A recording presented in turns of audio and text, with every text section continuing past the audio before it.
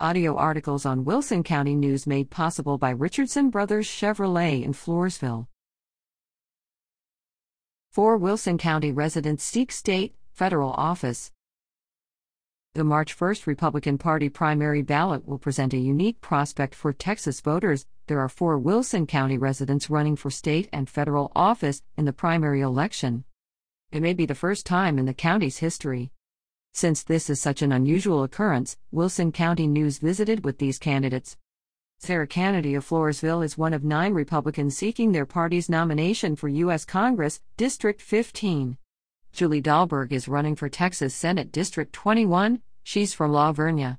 2 Floresville residents, Elena Berlanga and Mike Monreal, are among the 3 Republicans seeking the nomination for state representative in District 31, which Wilson County is now part of, following redistricting. Read on to meet these 4 challengers. Sarah Kennedy.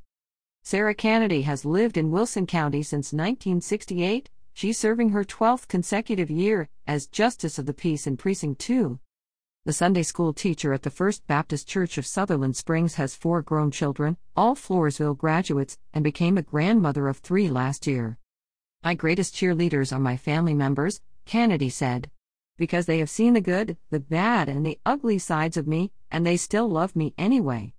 Realizing the need for strong leaders, people of faith, with courage to unashamedly lean on their relationship with the Creator of heaven and earth, to trust God, even when it's not popular and not easy, spurred her to pursue public office. Prayer and consideration, along with redistricting, prompted her bid for Congress. My very limited previous political experience was not a big factor in the decision-making process, she said. A veteran schoolteacher, entrepreneur, and business owner, Kennedy volunteers on several boards of directors and advisory boards in Wilson County and San Antonio. One of the most important battles facing the country, she said, is the battle against a socialist communistic government that is raging and threatening every one of our constitutional liberties. In her opinion, the federal government should focus now on backing away from, officially rejecting, the unconstitutional John Lewis Voting Rights Advancement Act, H.R. 4. Election integrity is a responsibility of the state legislature, not a federal issue. It is up to the states to fix their election systems, Kennedy said. What's the best advice she ever received? Proverbs 3:5-6, she said. Trust in the Lord with all your heart and lean not unto your own understanding. In all your ways acknowledge Him, and He will direct your paths. Julie Dahlberg offering an option against a longtime Democrat incumbent prompted Julie Dahlberg's bid for office. Politicians who make a career in any elected office almost always develop integrity-compromising alliances that favor their own career as opposed to honoring the constituents' values and expectations, said the mother of 4 and grandmother of 2 who grew up in Florida and moved to Texas in 1991. The current officeholder's liberal voting record and performance does not protect the right to life of unborn children, does not respect the constitutional right to individual liberties such as protecting themselves at all times by carrying a firearm, and does not strive to strengthen the integrity and security of our elections. After serving as Frank Pomeroy's campaign manager in 2020 for Senate District 21, Dahlberg has served as a precinct chair, secretary, and vice chairman of the Wilson County Republican Party. She's also active in the party across the area and state. She's encouraged to have been so blessed to have been surrounded by so many godly men and women who support and encourage me, both in the political scene as well as my walk as a Christian. Dahlberg's favorite escapes include her front porch and anywhere there is sunshine, water, breeze, and birds singing. She'd like the public to be served by folks who are regular people who are willing to serve and consistently show that they honor working for we the people, not their own careers, not for prestige and not for power. Many of our priority issues could be resolved more favorably by removing these alliances and potential for corruption so that our legislative processes actually work the way they were intended to. The best advice to me has come from the Bible, and perhaps specifically Titus 3:9-10, Dahlberg said. Mike Monreal. I am not a politician, said Mike Monreal, who's lived in Wilson County since 2020. He cites the need for strong conservative leadership in Austin for his decision to run for state legislature. Cheering him on is his wife, Stephanie, a true patriot in her own right. The two have 4 adult daughters and 3 grandsons. My family roots run in the southern part of the San Antonio area, Monreal said.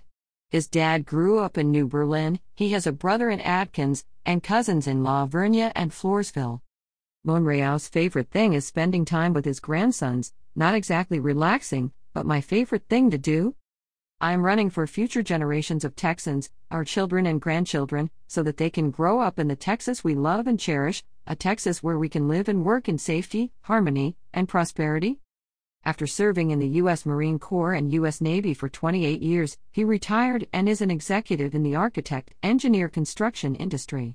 The District 31 incumbent split from Democrat to Republican solidified my resolve even more to campaign in this office to ensure voters in Wilson County and HD 31 had an option to vote for a true conservative Republican.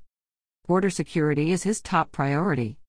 As he began his first naval command, Monreal received advice that still guides him: be yourself. Trying to be someone else never works. Take the leadership aspects from those who you respect and want to follow, and incorporate them into your own leadership style.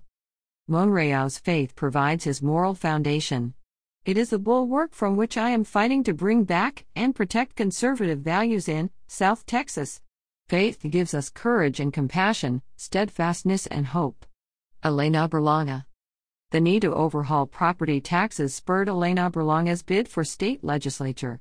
She facilitated property tax seminars/workshops last year. After property owners were shocked when receiving their tax estimates, the numbers were outrageous, she said. More than 1,000 people attended the events.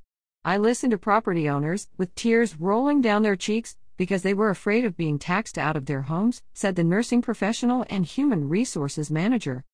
I knew the only way I could effectively overhaul property tax law is to become the state representative for District 31 and take the fight to Austin, added the Floresville Independent School District trustee.